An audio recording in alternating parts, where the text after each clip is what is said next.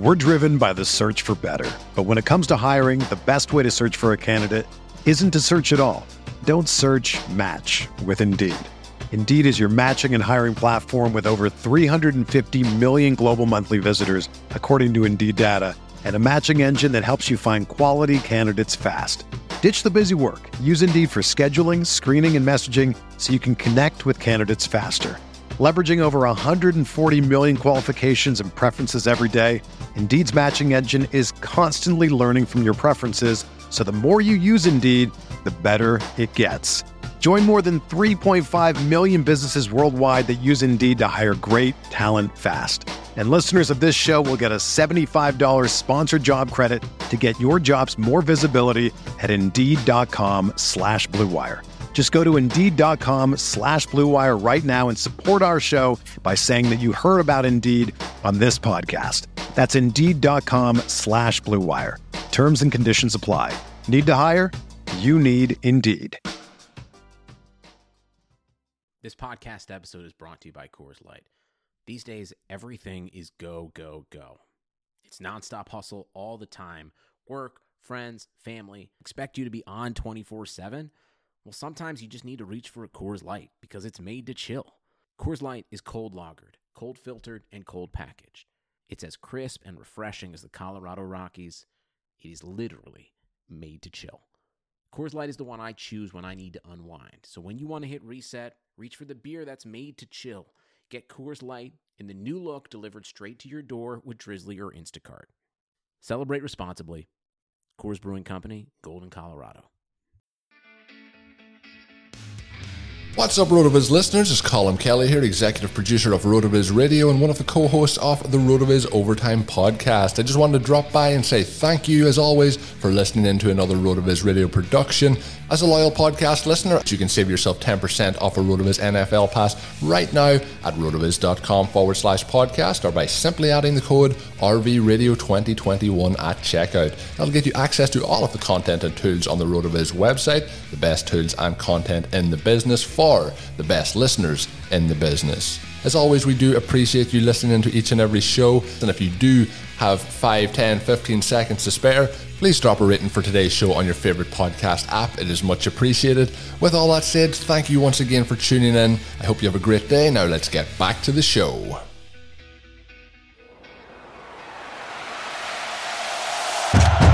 Breaks a tackle, watch out! Burst of speed! Look at this freshman! Welcome to the home of professional football, Canton, Ohio.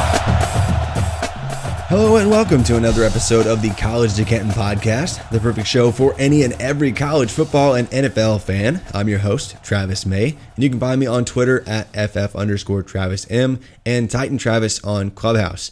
If you're joining us for the first time, College to Canton is a show about the journey of the best football players and prospects from college football recruit all the way to the Pro Football Hall of Fame. We always talk some fantasy football since this is a RotoViz Radio podcast, but we always make sure to dive into some real college football and NFL analysis too.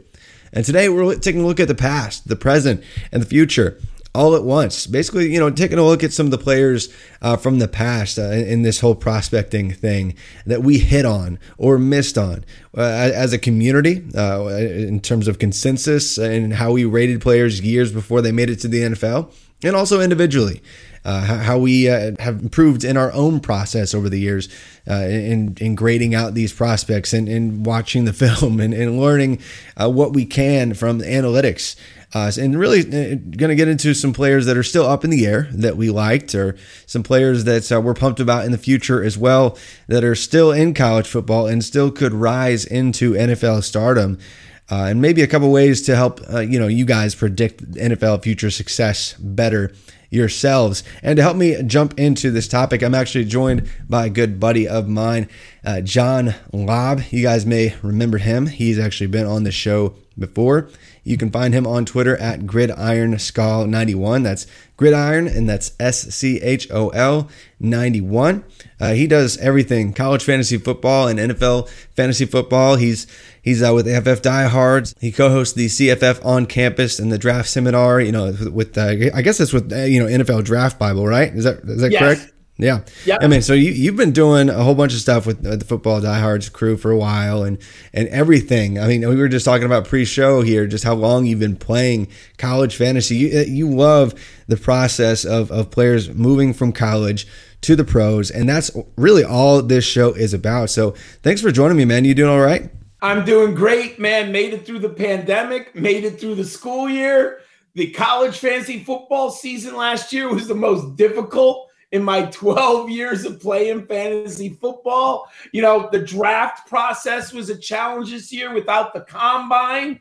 But right now, this is my favorite month because I don't have any tense deadlines. The draft season of the summer hasn't come about yet. So now I get to really study college players, and I'm doing it on two levels. One, for my college fantasy football rankings. So there are players that have no chance at NFL success, but are very important in college fantasy football. So I gotta study them, look at them. And then obviously at the same time, I've done some Devy rankings. I have my Devy rankings posted. I have my model. So I get to work a little slowly, but on two fronts, which also end up preparing me on the front end for the draft season come next January. So I feel a little ahead of most people because I kind of have a feel already for the next draft class. Obviously, things change. But I like this time of the year because I get to watch tape at my leisure and at my pace right now. Yeah, and that's a great place to be. Like, I mean, this is a fun time of year because you can work on different projects and different. I mean, that's what I've been doing. I've been really delving into predicting future capital based on several other variables across a few different positions, and really digging into quarterback metrics and things like that. I mean, it's fun just nerding out about all this stuff. And this is a great time of the year because there's not a whole lot of new information right now. Yes, we're, the NFL and the dead cap money date that just passed. Yes, that's going to generate some trades. There's going to be a few names that get signed here and move in the coming weeks. And college football recruiting just opened back up. Players can finally actually visit campuses. Like this whole dead period thing, like that's finally over. And that happened at the same day as the dead money thing for the NFL. So there's going to be some newsworthy things that happen. But realistically, until like camps open up in mid-July, there's not going to be a ton of new information that we're trying to sift through. So it's good, but I love to take this time and just dig into, well, how can I improve my process? How can I get better? How can I get better at this whole predicting the future thing that we like to think we can do when it comes to fantasy football, when it comes to the NFL draft, when it comes to college players actually panning out.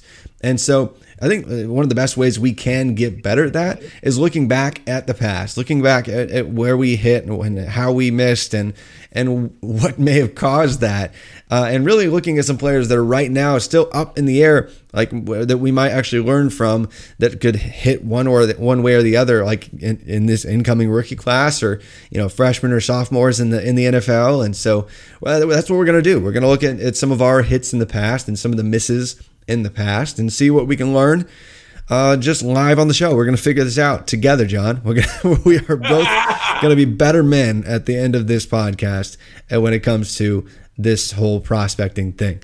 So you've been playing for a long time. I've been playing for a long time as well. Not quite as long as you. And I haven't really been old. And I just haven't been digging into Devy as long. But I like to use names that I think a lot of people would definitely be familiar with, that are still in the prime of their NFL career today. And so, I mean, when I think of like players that I hit on early on in the process, I think of guys like Juju Smith-Schuster, like who I had as a true freshman at USC, Dalvin Cook, who I had as a true freshman at Florida State, like guys that I was so excited just to see them pan out and actually see their careers come to fruition. And there's this huge success and this huge value in fantasy football. Are there some names that you always gravitate towards that you had several copies of in the leagues that you played? Yeah, the first one would be Jerry Jeudy. I mean, I'm biased towards Jerry Jeudy. I drafted him in a Devy and in a dynasty league his freshman year at Alabama. That's how much I like Jerry Jeudy. And that's what I kind of like about Devy, right? So I've had Jeudy. So that's 3 years at Alabama. And now I have him in a dynasty league at Denver. So I've been actually watching Jerry Jeudy for 4 years now. Amon-Ra St. Brown. I mean, I've been looking at USC receivers for as long as I can remember. Now, they're not Alabama good or LSU good, but in general, USC receivers get draft capital. They get drafted. A wide variety of success. A guy like Nelson Aguilar, we could debate how successful or not is he. But I remember him. I'll tell you who really drives me crazy. N'Keal Harry. Man, I had N'Keal Harry, dude. I mean, the size. I stay up way too late watching film of the Pac-12. He obviously dominated. I understood watching the film. Separation was not great at the college level. But I felt with maturity, better coaching, with his physicality and size, I felt he could win in other areas than just separation. Yeah. And then he landed in New England, and you're like, wait a second. He's in a really good situation as far as his organization is concerned. I feel good about this young man, and it's just he has not even come close. Like, so you have Jeudy on one side and N'Keal Harry on the other side. So I've had to say, why did one work? Why did the other not work? Let me get better in my process. So, but that's how we get better at these things. What did I see? What did I think? And I always try. The hardest thing for me, Travis, when I go back, I separate the profile from the NFL results. You could like a player's profile and like the film. We can't control off the field. We can't control maturity. Yeah. We can't control coaching staff. We can't know all that. It's just like where we are. That, right? Yeah. So I should have been more aware of N'Keal Harry with separation, and I should have dinged him more. But at the same time, he had first-round draft capital. So when he pops in my model, when I love the film, and then he has first-round draft capital, right? You feel pretty good about your analysis. Yeah. And then it gets all blown up. Yeah. I have little hope, a little hope, but we're at the end now, Travis, as far as N'Keal Harry. Yeah. We all have misses. And I think back to names that, they're not even in the league. A couple of them aren't even in the league at this point, but like Duke Williams, like DeShaquille Williams. Do you remember that dude? Oh, yeah. Dude, he was Duke Williams, like for Auburn. I like Auburn. And I think years and years, maybe it was 2013 or 2014 or something like that. Yeah. And I was like, no, I was pumping him up. I was grabbing him in a couple of different spots. And I was like, he's gonna make it. And then he just like completely went off the deep end with behavior stuff, and just just torpedoed. And he ends up like in the Canadian Football League or something like. And like a couple years ago, he resurfaced on the Buffalo Bills. I was like, holy cow, that guy's still alive. But like that, like it's just we all have those misses. Like even back in the day, I think early career Pharaoh Cooper. Like I even had a couple of him. I think it was maybe back 2014, 2015, and I was sure he was going to be a thing. And then I watched his final season. I really dug into his final season. I was like, oh my gosh, he's actually not good. Crap. and they're just process things. You improve, right? I mean, I think early on when I got into this, I really relied on a lot of tape, and I relied on a short list of things. And I was just like gonna fake it till I make it and figure it out. But as I went along, I was like, no, I have to be way more process oriented. Like I have to check it with the numbers, and I've got to make sure that the numbers make sense with the film, and it has to tell a complete story together. Like I need to understand the full context of each of these players before I have a flag planting moment for any of these guys, or overinvest to the point that 3 rosters worth of Devy players are not panning out, and it happens. But I mean that's just part of it. So it's like where do you start now, just to make sure that when you're trying to roster any of these players, they have a high chance of hitting in your analysis? I do start with the schools themselves. I know, look, I'm going to be very interested in Alabama running backs. I'm going to be very interested in LSU wide receivers. I'm going to be very interested at Oklahoma quarterbacks. I do, as a teacher, I do believe in culture. I know it's not something you can quantify, but when a young man arrives on a campus in a certain situation, there is a culture that is developed.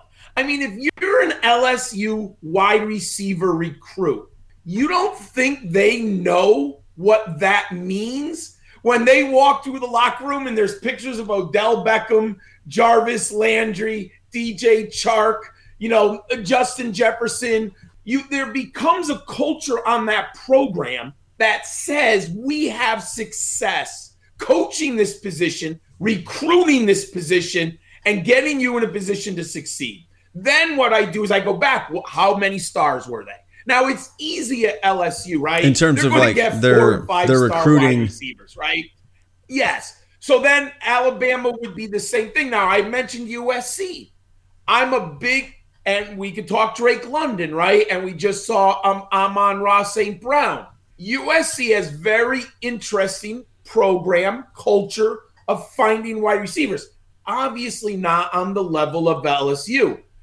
Hey, if you and I did this podcast 8 years ago, no one's talking about Alabama receivers, my friend. That's true. When Jones, Julio Jones is an Alabama dude, we knew he was great, but look at his college fantasy football numbers. They were a running program back then. And I remember scouting Jones and why don't they throw to Julio more? And I had drafted him in a college fantasy football league, and I was getting beaten by guys who had group of 5 at Louisiana Tech or at Houston because they were throwing to these wide receivers like 100 passes a year, right? So I realized the scheme matters, right? Absolutely. You can take the elite wide receiver, and we all know Julio Jones is a Hall of Famer, but he went to a run-based program long before Alabama embraced this wide open, right? And then they also drafted different wide receivers. Yeah, by the way, I've got a question for you. Yeah, go ahead. So, and this is, listeners, you can try to play along with this game. Last year, I opened up this podcast with a running back U, wide receiver U, and then quarterback and tight end U episode specials. Yeah. Really talking about the universities that give the NFL the most playmakers at each position. And yes, don't hear us saying we're not scouting players just based on their helmet. No. But this is a great place to start, because if you look at the historical numbers by all these positions, you can learn about a lot about where these programs are and what types of players that they are churning out at each position. But it is funny, you mentioned the Alabama thing 8 years ago or whatever. You know how many fantasy points were scored by Alabama wide receivers in the entire NFL in between the year 2000 and 2010? I'm going to guess that's 10 years. I'm going to bet you it's less than 2,000 fantasy points. It is less than 100 fantasy points. Oh my God. Holy. I mean, it is. There you go. Seriously, it was absolutely nothing. It was before Julio. There was essentially 2 guys that did anything. But when he came into the league, he immediately changed things. And ever since Julio entered the league, there have been at least 100 fantasy points scored by Alabama wide receivers every single season. And in fact, there's been over 200 fantasy points scored every single season in the NFL by Alabama wide receivers since he came in. In fact, 6 years in a row, we've seen over 400 fantasy points scored by Alabama wide receivers. Yes, it's been trending like crazy in the past few years. But if you look at their numbers from 2000 to 2020, they're not even top 20 in terms of fantasy points scored in the NFL. Crazy, Travis. So I agree. I agree. There's no such thing. But I do believe in culture. Absolutely. And culture goes with recruiting, right? So once Alabama and Saban, and he has admitted this if you saw the interview lately, I think most people have seen it, he saw the change in the scheme, right, in the wide open offense. So what does he do? He recruits the elite athlete. They weren't recruiting 5-star wide receivers in 2001. No. They didn't care about that, right? So he was looking at linemen, linebackers, running backs, right? And then he said, Travis, I want to get 5-star receivers in this program. Nick Saban actually called me up and said, Travis? I mean, but and now Oklahoma, come on, if you're a 5-star recruit, are there many better positions than Lincoln Riley right now that you want to go and learn from? Oh, no. Oh, not at all. And then Clemson, right?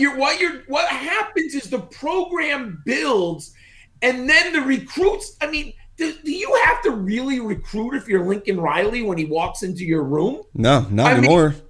Not anymore. And their wide receiver room speaks to that. I mean, I've talked to on a couple of different shows recently just about how ridiculous their depth is that position. They're so ridiculous that they just had a top 50 overall wide receiver already come in and convert to defensive back, like in the spring.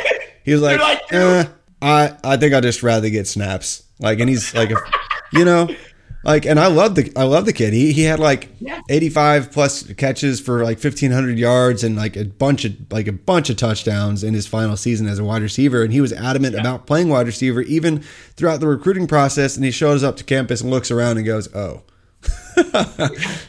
So I mean, now that's the starting point.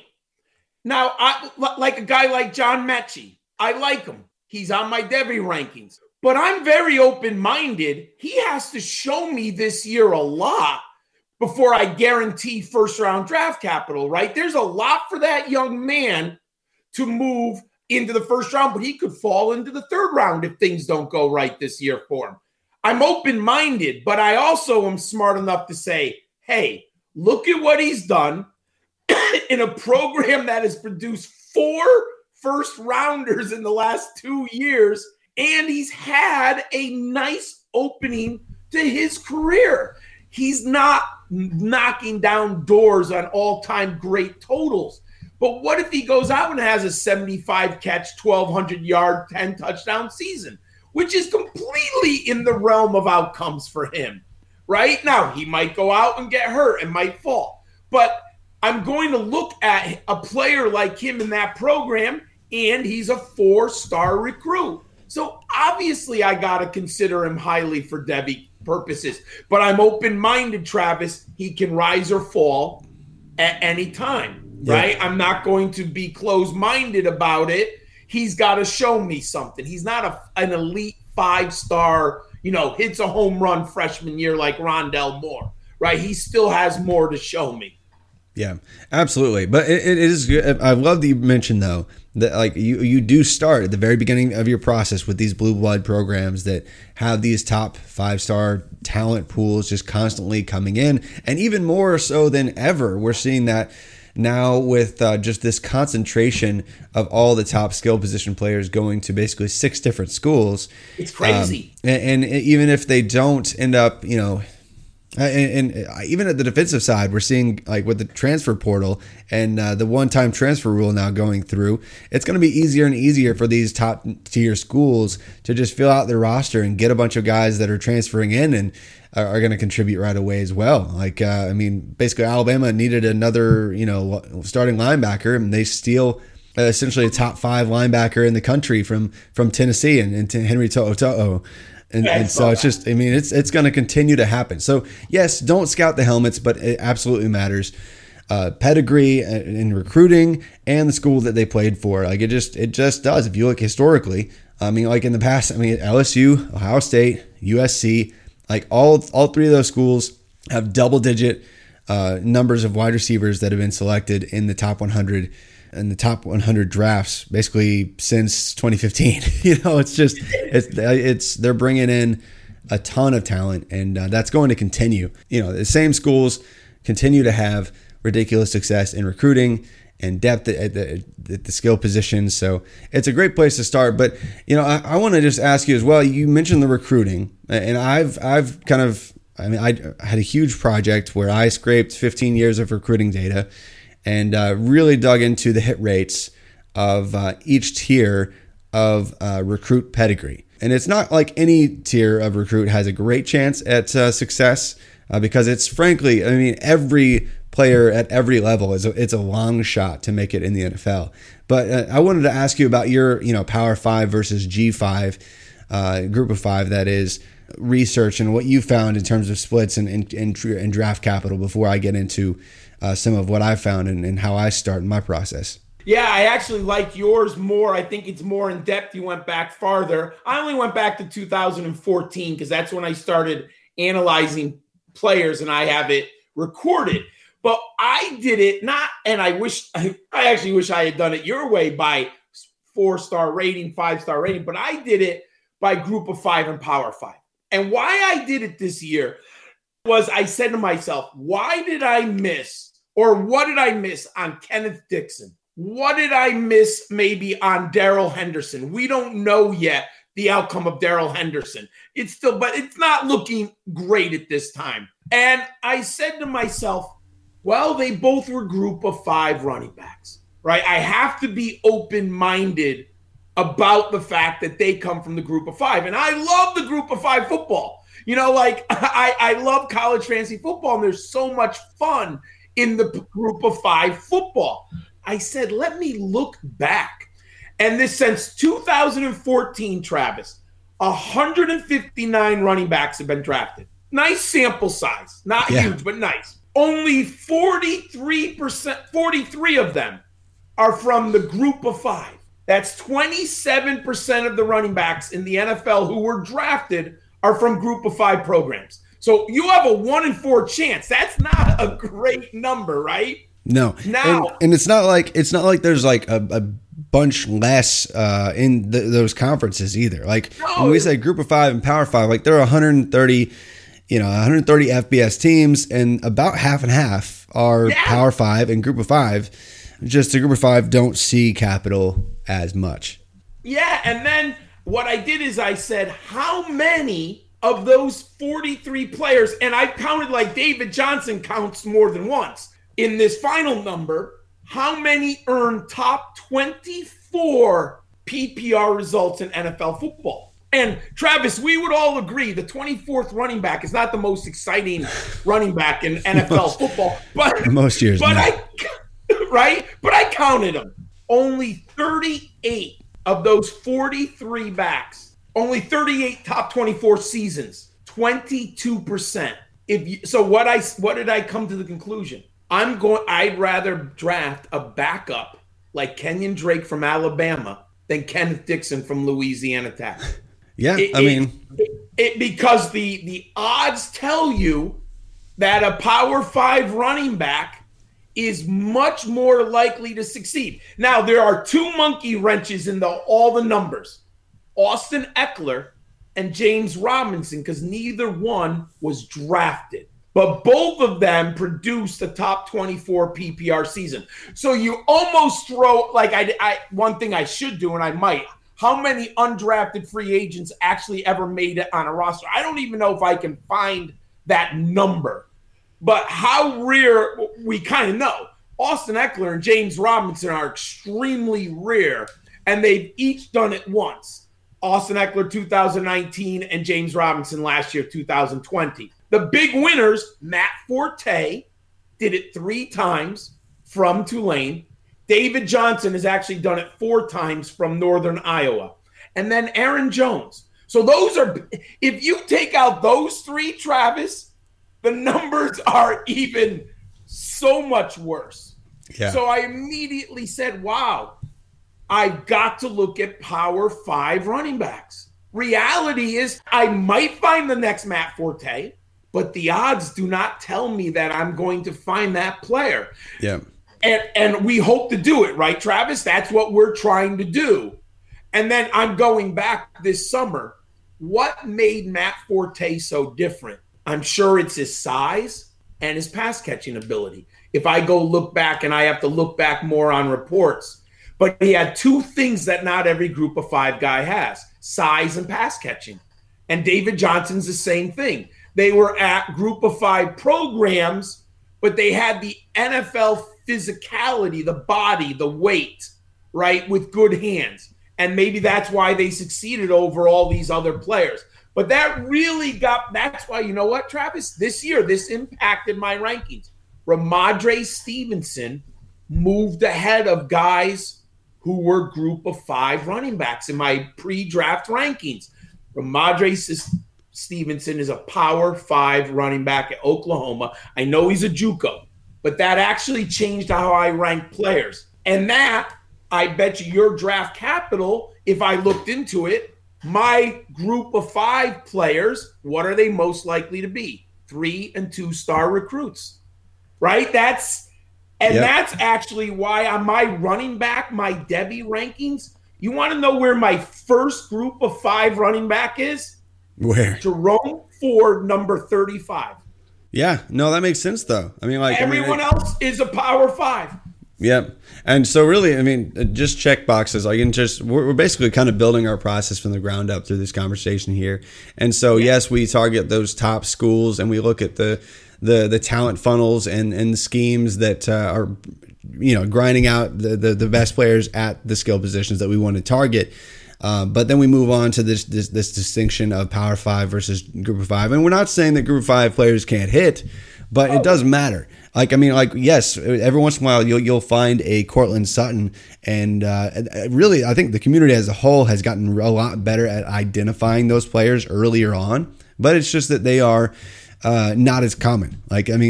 Cortland Sutton stood out as a true sophomore, taking up 40+% of that offense for SMU. And we're like, oh, wow, this guy's absolutely a monster. And so I think those guys just kind of stand out in a different way. But it definitely is not as common that we see that kind of thing. Hey, my wide receiver numbers are just here. You want to hear some quick? Sure. Group of 5, 230 wide receivers total wide receivers since 2014. 230 of them. Guess how many are from the group of 5, Travis? 61. Yeah, I was going to guess 50. 61. Yeah. Ask me how many of those 61 have produced a season of 800 yards.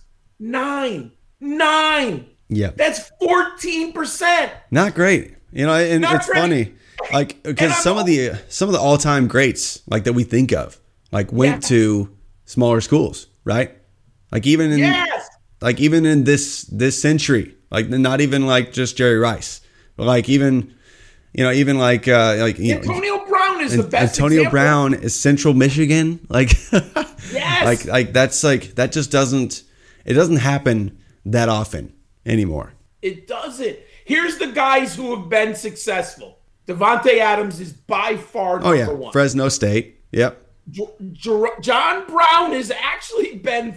He has 3 Pittsburgh State, right? Pittsburgh State. Yeah. Rashad Perryman actually did it one year, but he's a success. And he was. You know what? You mentioned that though. UCF is actually the number 1 school in terms of Group of 5 in terms of fantasy points scored since the year 2000. I'm not shocked. I'm not surprised because they do have good pass catchers. Yes. And they coach them up. Yeah. And they find them at that program. Absolutely. Then here's the others. Corey Davis, my biggest miss. Zay Jones, just out of Eastern Carolina. Yeah. Absolutely has done nothing. Yeah. Cortland Sutton. Now, when he went to the combine and he blew it out athletically, that's why he was my number 2. No, he's number 1. Yeah. I had him above DJ Moore. Yeah, so I had DJ Moore 1. I think Cortland Sutton number 2, I think, that year. Yeah. So Anthony Miller, who is not hit, we're up in the air, and Andy Isabella. Yeah, man. I wanted Andy Isabella to work out, but UMass, man. That was just, he had such a great profile, but, he just went to a system where they just really never gave him a fair shot at targets. So we'll see if on a second contract he pops a la, Emmanuel Sanders did, he did, because he was basically wasted away for the Steelers in his first contract and then popped. But really, another SMU guy, by the way, SMU wide receivers actually have hit over the years, and SMU is actually third among all Group of 5 teams in fantasy points since the year 2000. But what's funny about them is they had 0 before the year 2010. In the entire decade prior, they no scores. They've had a lot of success in the years since then. So you really just got to follow the trends, follow these programs that even aren't inside the top tier range, and just see what kind of players they're developing. What kind of positions are they getting drafted? Because odds are they're going to get good players to go there shortly thereafter because of that success. And then it is then replicated again. And the best programs in the country just do it year in, year out, year over year. And if you look at the recruiting rankings, it's the same 10 to 15 teams at the top every single year. And even in how that translates to future fantasy points, if you look at the top 4 universities to score, in terms of NFL fantasy points, players from those universities scoring fantasy points at the next level, out of all of the fantasy points scored since the year 2000, 4 schools account for 13% of all fantasy points scored. Are you out of 130 schools? No, and that's including all the weird, random one-off schools that had a really good player and go through. There are 240 plus schools that have seen a fantasy point scored in the NFL. Because Carson Wentz made a difference, right? We're counting FCS schools, all these way down the line schools.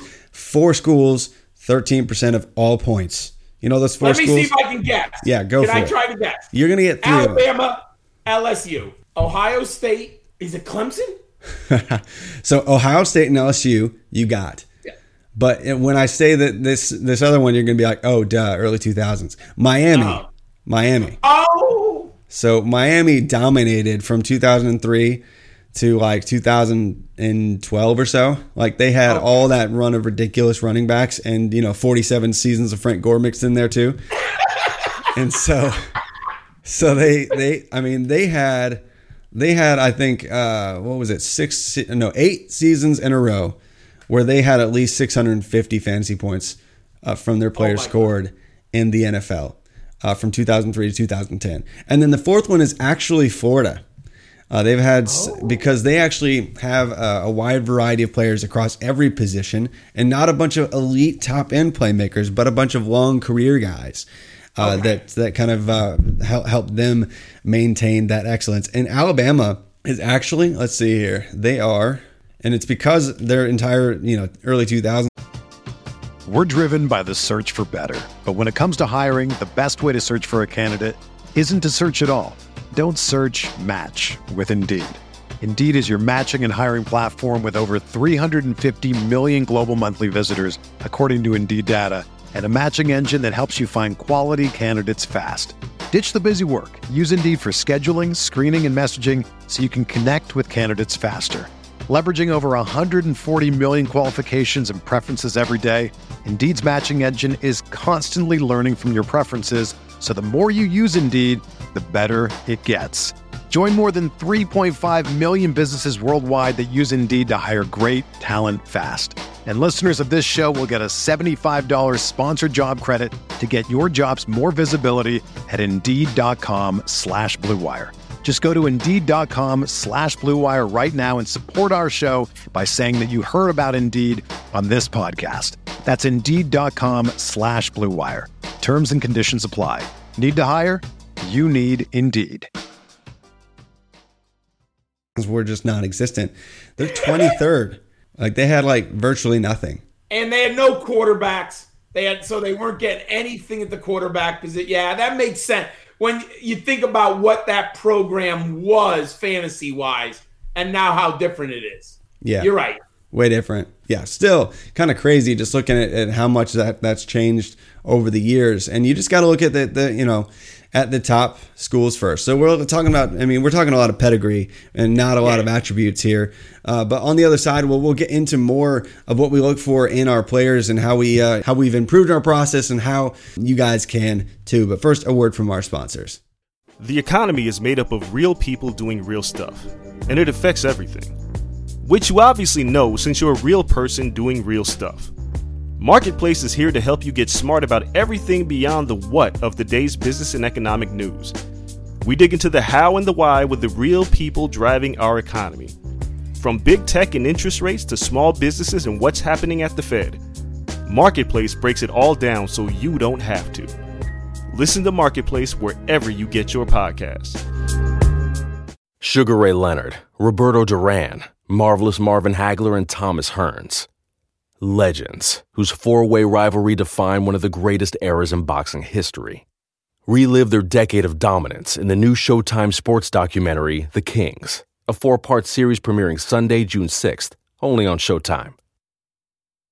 And we're back. So we've already kind of covered a lot of the pedigree and schools and things we look for when it comes to top players and when we're looking for the best players to develop and translate to the pros. One more note on that, just because if you want to check out some of the work that I've done on that, it's actually my pinned tweet right now. I wrote down all of the top ranks of recruits by year, dating back to 2002. Basically posted their hit rate in segments of, like, if they were ranked in the top 25 in their class, or ranked in between 26th and 50th in their class, or in between 51st and 75th in their class, and so on and so forth, all the way down to the top 800 in every single recruiting class since 2002.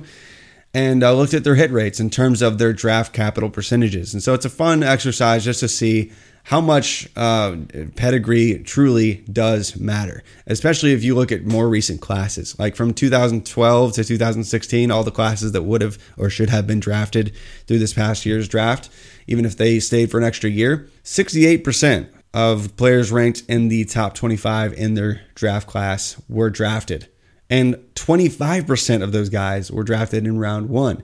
Compare that to guys just outside the top 100 in their class, like players in between ranks 101 and 125, only 26% versus 68%. Only 26% were drafted, and only 4% saw round one capital. It drops off very quickly. So pedigree and recruiting, it matters. Yes, the hit rate is atrocious for every level of recruit, frankly, because when we're talking about thousands of players in every single class and only 300 players even really being considered for draft picks every single year, you're going to have a lot of misses. But it really does matter, and that's a great place to start. But beyond that, how do you build out your process? What's the next thing that you look for in your process, John? And what's the most important thing that you've really learned over the years to look for?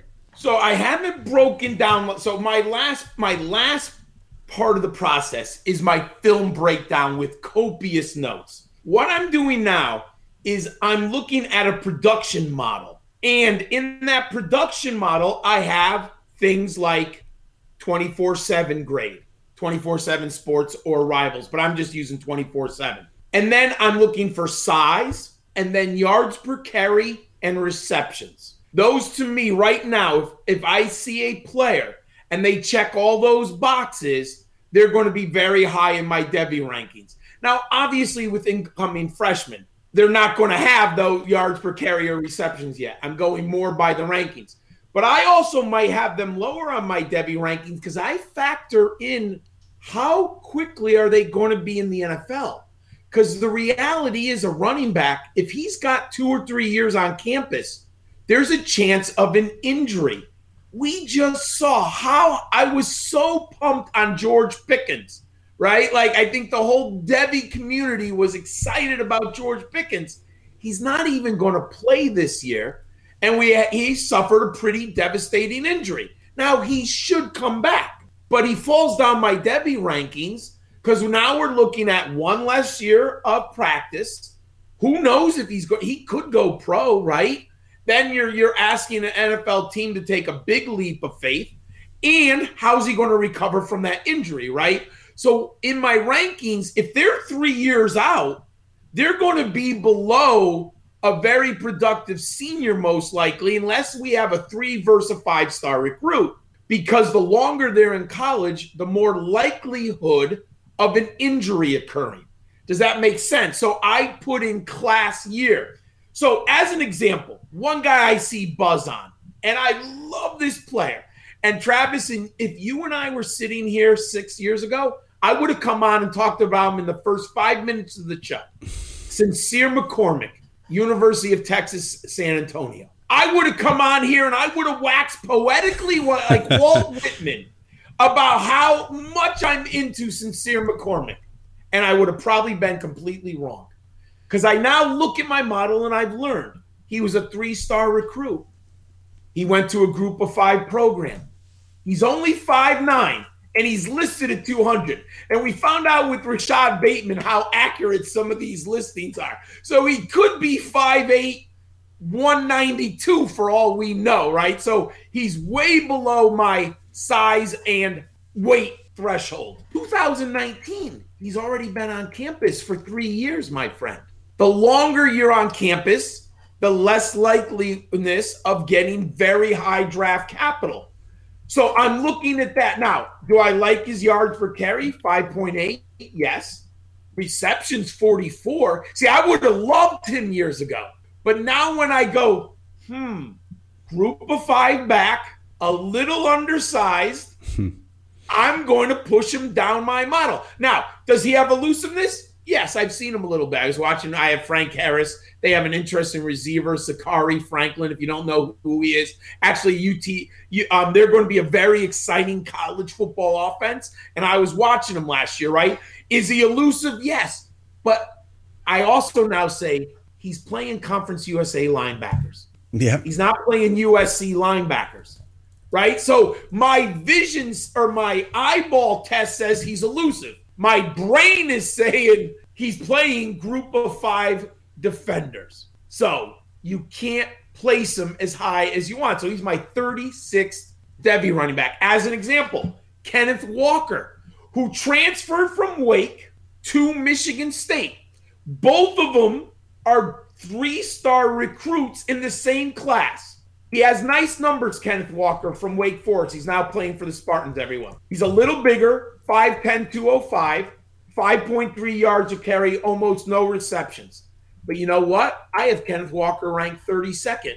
Sincere McCormick, 36. Why? 3 years at a Power 5 program, and Michigan State liked him enough to bring him in, right? And we know Michigan State would like to have a bell cow back. They haven't found one since Le'Veon Bell, basically, right? They really want one. But I have Kenneth Walker because my production model says he has a better chance of NFL success than Sincere McCormick. No, that makes sense. And it's just like you're just talking about historical hit rates and building that into your process. And I think that's incredibly important. And we're not saying that group of 5 players can't hit, but I think that does filter through the process. And if you look at recent draft boards, like even like colleges of Canton leagues that draft full college rosters and full NFL rosters, if you look at like the first really 10 rounds of most drafts, like you're looking at, single digit players from group of 5 conferences getting selected, and a lot of the time. Like I think just one that I had here recently had 10 players drafted inside the first 10 rounds that were from group of 5 conferences. So was McCormick drafted? He was actually drafted in round 7, and Kenneth Walker dropped actually to round 10. So, and that's the variance. That's why it's funny. It's like you get 12 minds together that have access to a lot of the same information, but there's still a lot of disagreement once you get outside of like the first 2 or 3 rounds. Really 30, 40 players in college football. There's a lot of disagreement when it comes to these players. But for me, one thing that I've learned over the years is to properly weight individual aspects of any model, of any kind of singular variable that I build into my process. Because I used to value just the film side way too much. And then I think I leaned a little bit too far into the data side and relying on that over certain things. And that really, broke me with guys like Laquan Treadwell and having like a really early breakout age, albeit like in a lower volume passing attack at the time. And then even like guys like just 1 year ago, like with Jalen Reagor or Bryan Edwards. Like, yes, it's still up in the air for either one of those, but those are both names that I think many in the community liked for a long time because they had early breakout seasons. Like Bryan Edwards, when he was not even 18 years old and he was dunking on kids in college at South Carolina as a true freshman, we were all just enamored, like ready to anoint him as king. Many people had Bryan Edwards, who is now at the Raiders, who was a day 2 pick. They had him as the wide receiver 1 in their Devy rankings for multiple years. And then he ended up, just not having a perfect process because, frankly, South Carolina couldn't get quarterbacks to come and play. No quarterback. Dude. None. No, just putrid quarterbacks. And it's same thing. Jalen Reagor, TCU. We loved, Jalen Reagor, but he had to deal with like 6 or 7 different quarterbacks that were just impossible to get him the ball. And even Max Duggan, when he was getting better as a true freshman, in Reagor's final season, it was just horrible trying to see this true freshman get him the ball. And so it's hard to properly evaluate these guys. But the guys that have these really nice early breakout seasons for programs where they're competing with virtually nobody, or like the main guy that Edwards was competing with at the time was Deebo Samuel, and he was injured for, I believe, most of that first season, which we saw him break out. So that you have to look at the whole picture and not just one production variable or one aspect of the film side. And that's how I've really helped myself avoid many misses over the years. But at the same time, even last year, I was getting suckered in ranking Reagor like in my top 3 wide receivers. And now that looks really silly. I was really high on Justin Jefferson also, so kudos to me, I guess. But at the same time, like to have a miss as high as I had Reagor ranked, it just was a reminder again. Hey, Travis, that thing you tell yourself not to do and focusing in on like one production variable too much? Yeah, you did it again. So. I'll say this. I had Reagor at 5, Jefferson at 3, and T. Higgins at 4. And T. Higgins, let me tell you what I learned about T. Higgins. Trust yourself. I love the film. I was huge on T. Higgins for the longest time. Then he went to the combine, and his combine wasn't great. And he fell down some, and I was like, I'm going to stay steadfast and keep T. Higgins. I believe in T. Higgins. So there are so many factors, right? You just said it, Travis. I like the film. I like the program. I like the player. He just wasn't as athletically gifted as I had hoped, right? He didn't have the Cortland Sutton day when he went to the combine. But you know what? There are football players. And I know, look, I'm a data guy too now. I mean, I've even grown to like it more. I started out as a film guy. I'm in my 50s. No one did data back in 1988. Dude, we were just looking at yards per carry and total yards, right? So I like it now.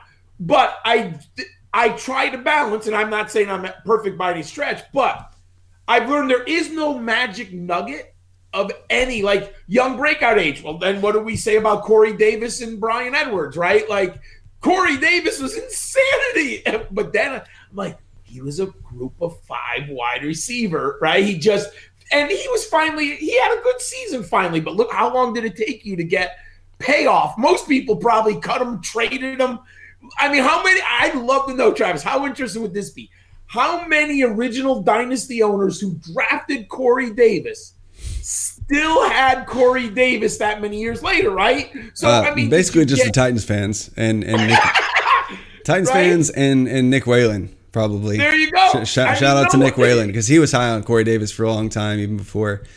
Two guys. Yeah, exactly. Like Cortland Sutton, the guys we mentioned on the show. Whalen, digs deep and early with these guys. Yeah.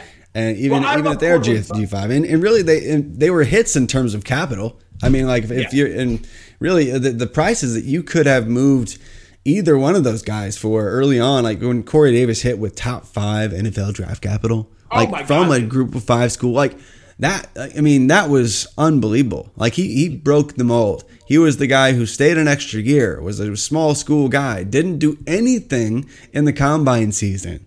And still got the capital. Like, talk about a crazy outlier in the process. And now he's a Jet. Now he's a Jet. So let me So it's interesting. I know you're a huge Tank Bigsby fan, right? Yes. I know that. I follow you. So it's interesting. I like Bigsby too, don't get me wrong. But he's 2 years removed from his draft class, right? Going to the NFL. I think I know where you're going, and I love it, by the way. I love it. Yeah. This is how we're going to end the show, by the way. This is going to become an entire segment. Continue. So I'll tell you, when I see Bigsby, and I've watched him, I had him on my teams last year, and I watched Auburn. I was scouting Seth Williams and Anthony Schwartz.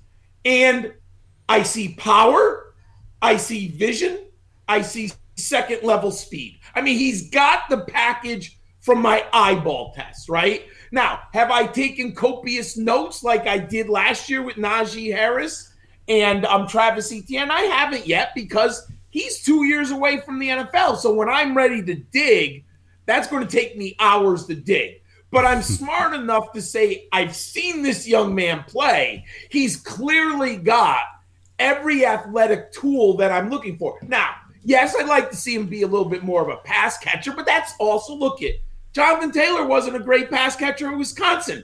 I think we overrate it in running backs because sometimes we have programs where you don't see it, right? They don't coach it. They don't design it. They don't spend time on it, right? So that's always a challenge. I'll tell you my biggest challenge this year, and I'm watching film now because they're coming out next year.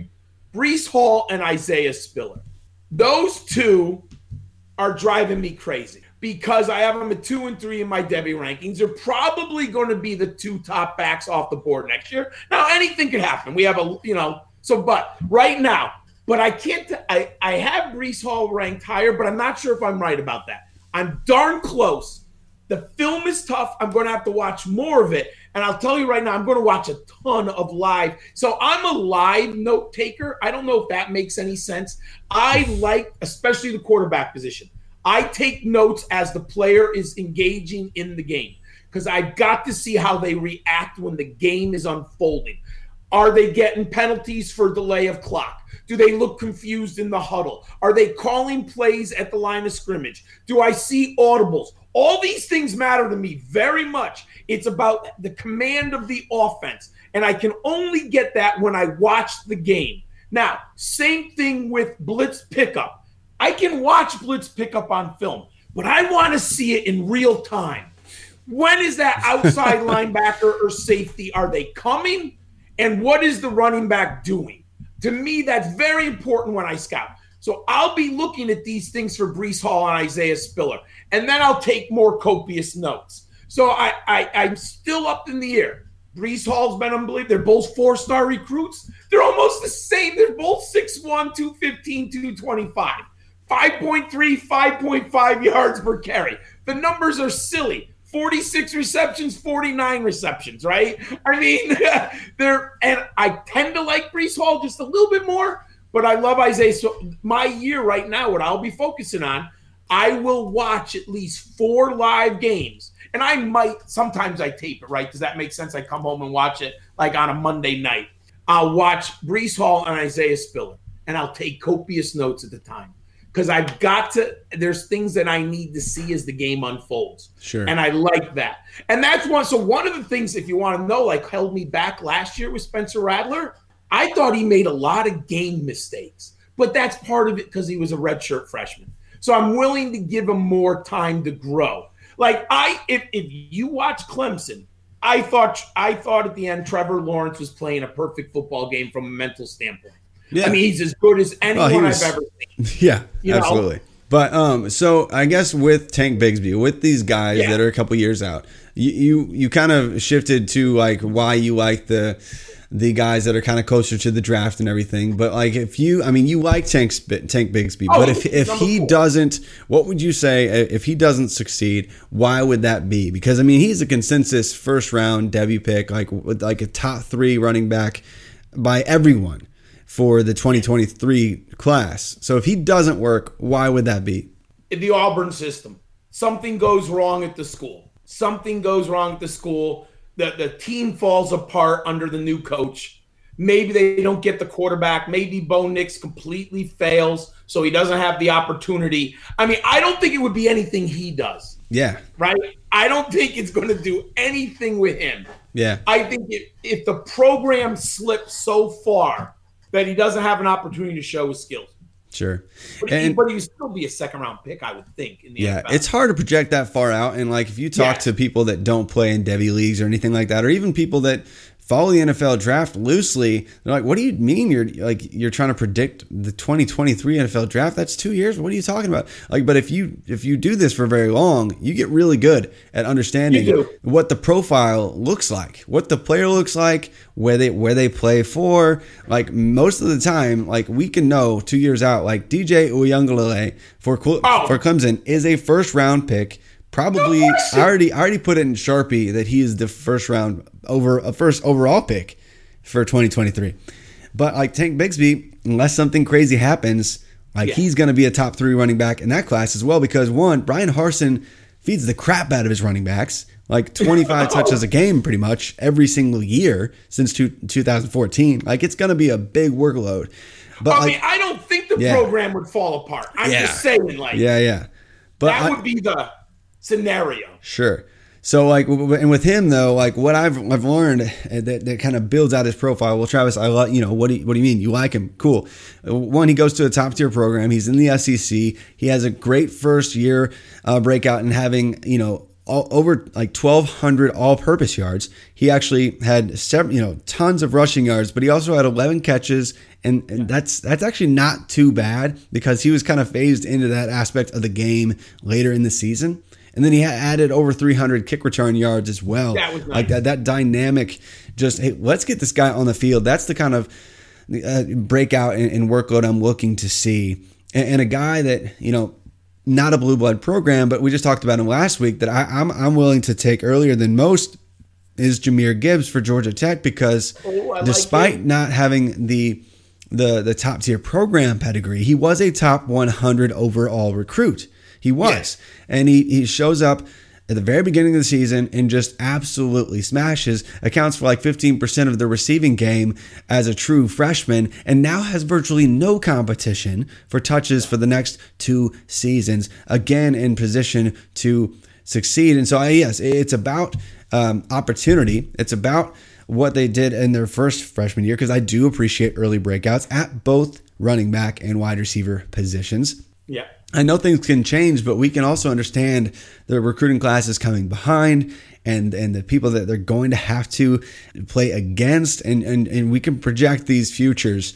So, but to round out the show here, I just want to understand a couple players that you're really high on this fall, that you think that throughout all these years of processing through this vast sea of information and projecting future NFL success, like some of the guys that you're most confident in based on how your process currently stands today, that you think returning to college football, that they're going to be an NFL draft pick, no doubt in your mind. I'm going to shock you. I'll give you one for each position, my friend. Sure. And maybe some like non-obvious ones too, if you can. Okay, tell me if this is non-obvious then. Matt Carroll, Mississippi. I'm much higher on him than other people. I have him at number 4. Matt Corral, Ole Miss. That Lane Kiffin offense is fun. Dude, look it. I understand he turned the ball over. I get it, everyone. I've heard it. SEC pedigree. 4-star recruit. 6'1", 205, dual threat quarterback. Almost 5,000 yards passing, 724 yards rushing, and 44 total touchdowns. And remember, he's basically done this in a year and a half. Because if you go back to 2019, he was sharing the quarterback position. He was going back and forth. Yeah, that was a mess. It was a mess. If he explodes, my friend, and he could explode, Mississippi has a potential. Now, it's a brutal, I get it's the SEC West, right? It's tough.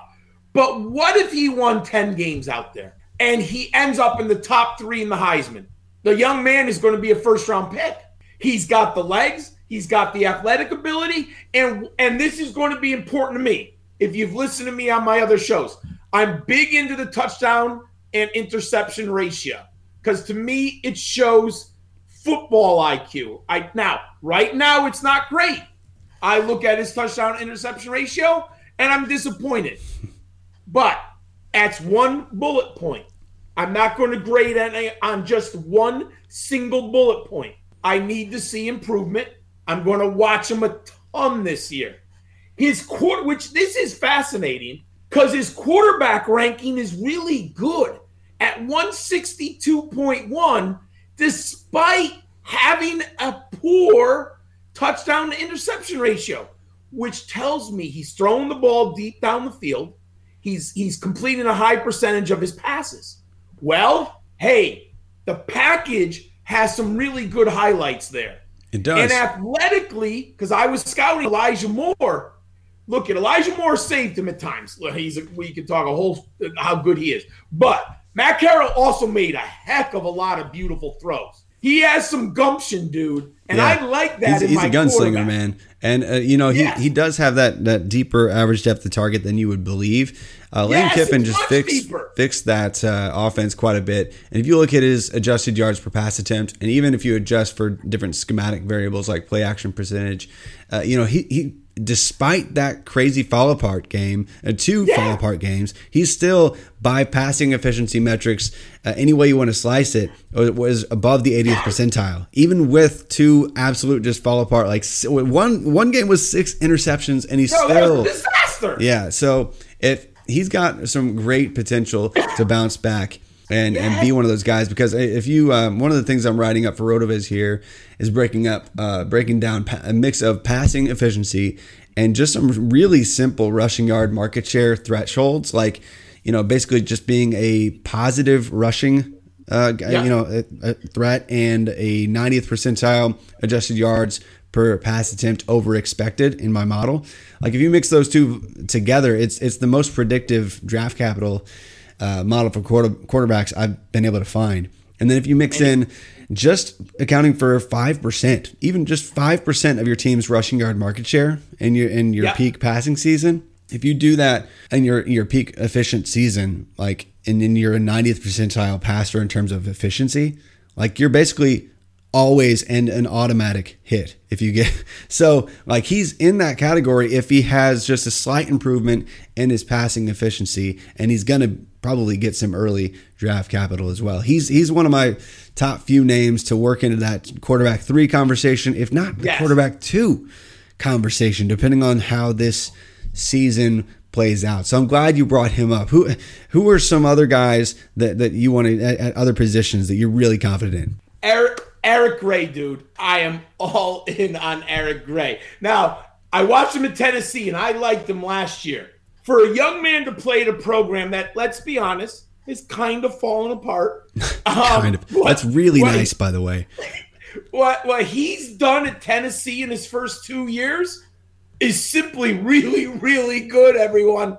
We're talking about a high-level efficiency running back in the let's just say it, the toughest conference in the NFL. 43 receptions for Tennessee, 5.1 yards per carry, 4-star recruit, 5'10", 205. Please be 205, right? Like, at least.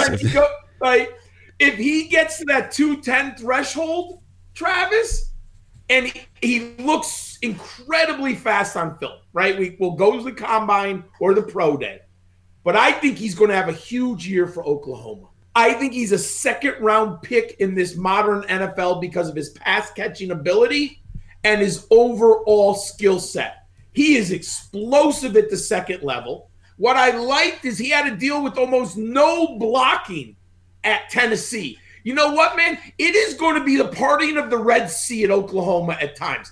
When he sees these holes against Big 12 defenses with that Oklahoma offensive line, Eric Gray might have 12 or 1,300 yards rushing for the Sooners this year. I think he's crazy underrated. I love him in college fantasy football, and I love him as a Devy asset.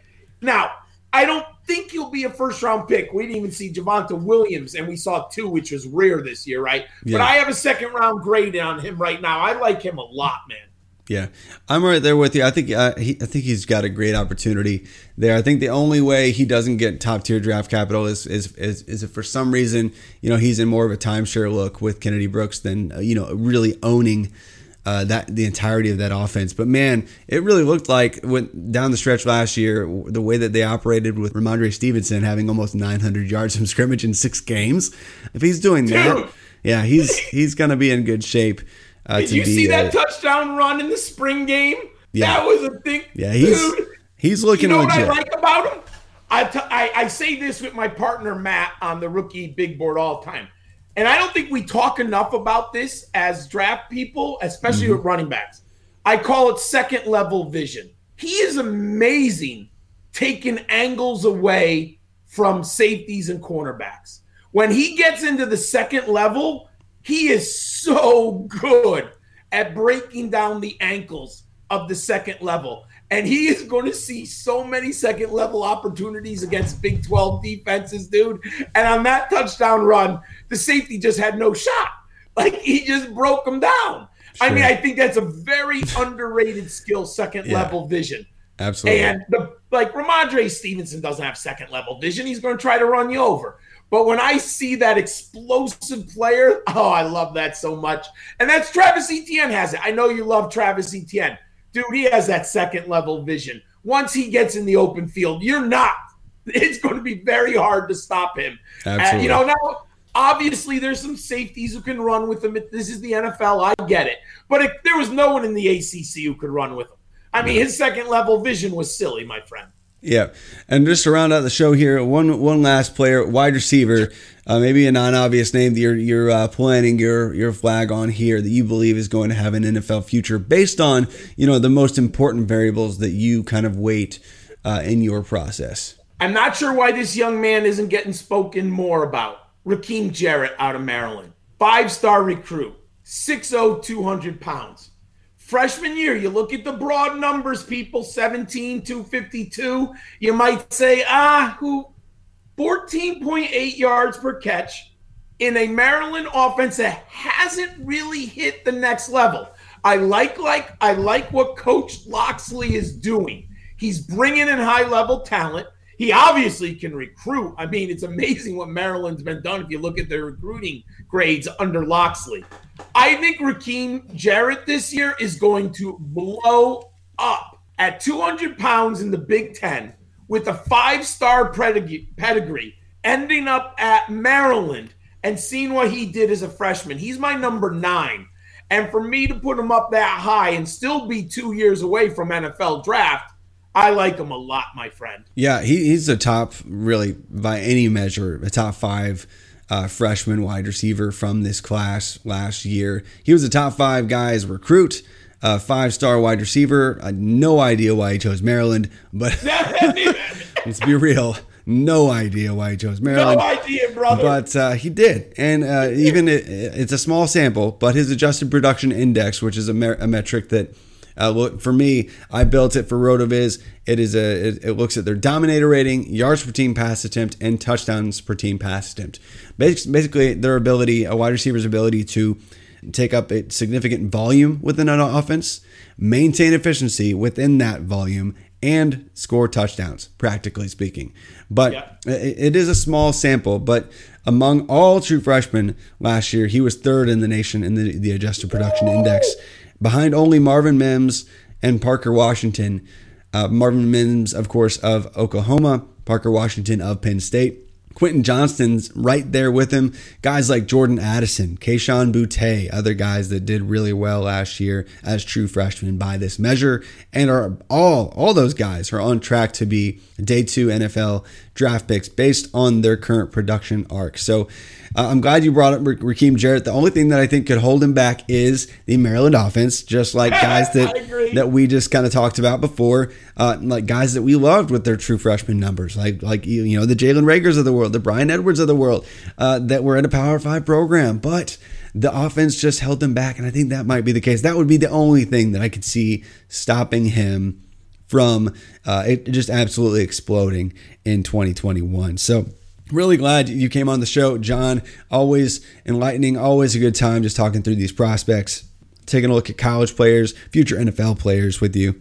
But is there anything else, anything you want to share or plug here before we sign off? My teammate on the Rookie Big Board, the draft seminar, we actually are going to start a Devy series coming up in the summer. We're also going to be doing college fantasy football rankings in video format. Haven't really announced it to the world, so Travis, you're getting the first time we are announcing it to everyone. Nice. And we're going to start talking about some of these prospects And I actually, first, you're going to hear it. I invented a Devi Bingo game, and we are going to be premiering the Devi Bingo for our viewers. That's awesome. Yeah, man, Devi Leagues are just fun. Being able to roster these college players on your teams before they're in the NFL. Yeah, I mean, it's just great. It's great to see it growing and college fantasy continuing to grow as well. But, John, I really appreciate you as always. Again, you can find him on Twitter at GridironSkull91. And find his work. Actually, the best place to find all his work is really just through that on Twitter. But you can follow me again. I'm Travis May on Twitter at @FF_TravisM. And if you want to leave a question in a 5-star review, my feelings would not be hurt at all if you wanted to do that. And I hope you guys are enjoying this rookie draft season and the summer. And hopefully we have a bunch more information and new stuff to talk about in the coming weeks. But we'll be talking a bunch more college football, NFL all summer long. So I look forward to you joining me here soon for many more episodes of the College Again podcast.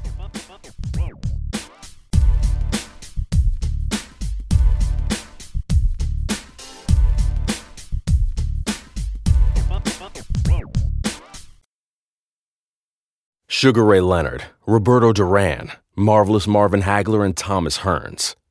Legends, whose four-way rivalry defined one of the greatest eras in boxing history.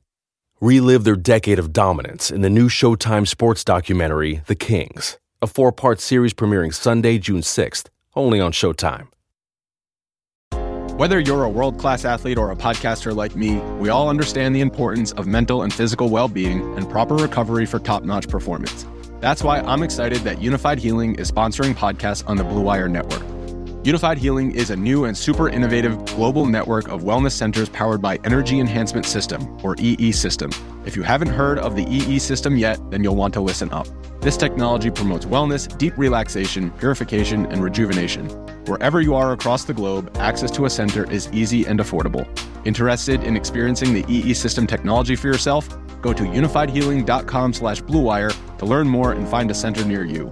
That's unified, UNIFYD, healing.com/bluewire. No material or testimonials on the Unified Healing website are intended to be viewed as medical advice or a substitute for professional medical advice, diagnosis, or treatment.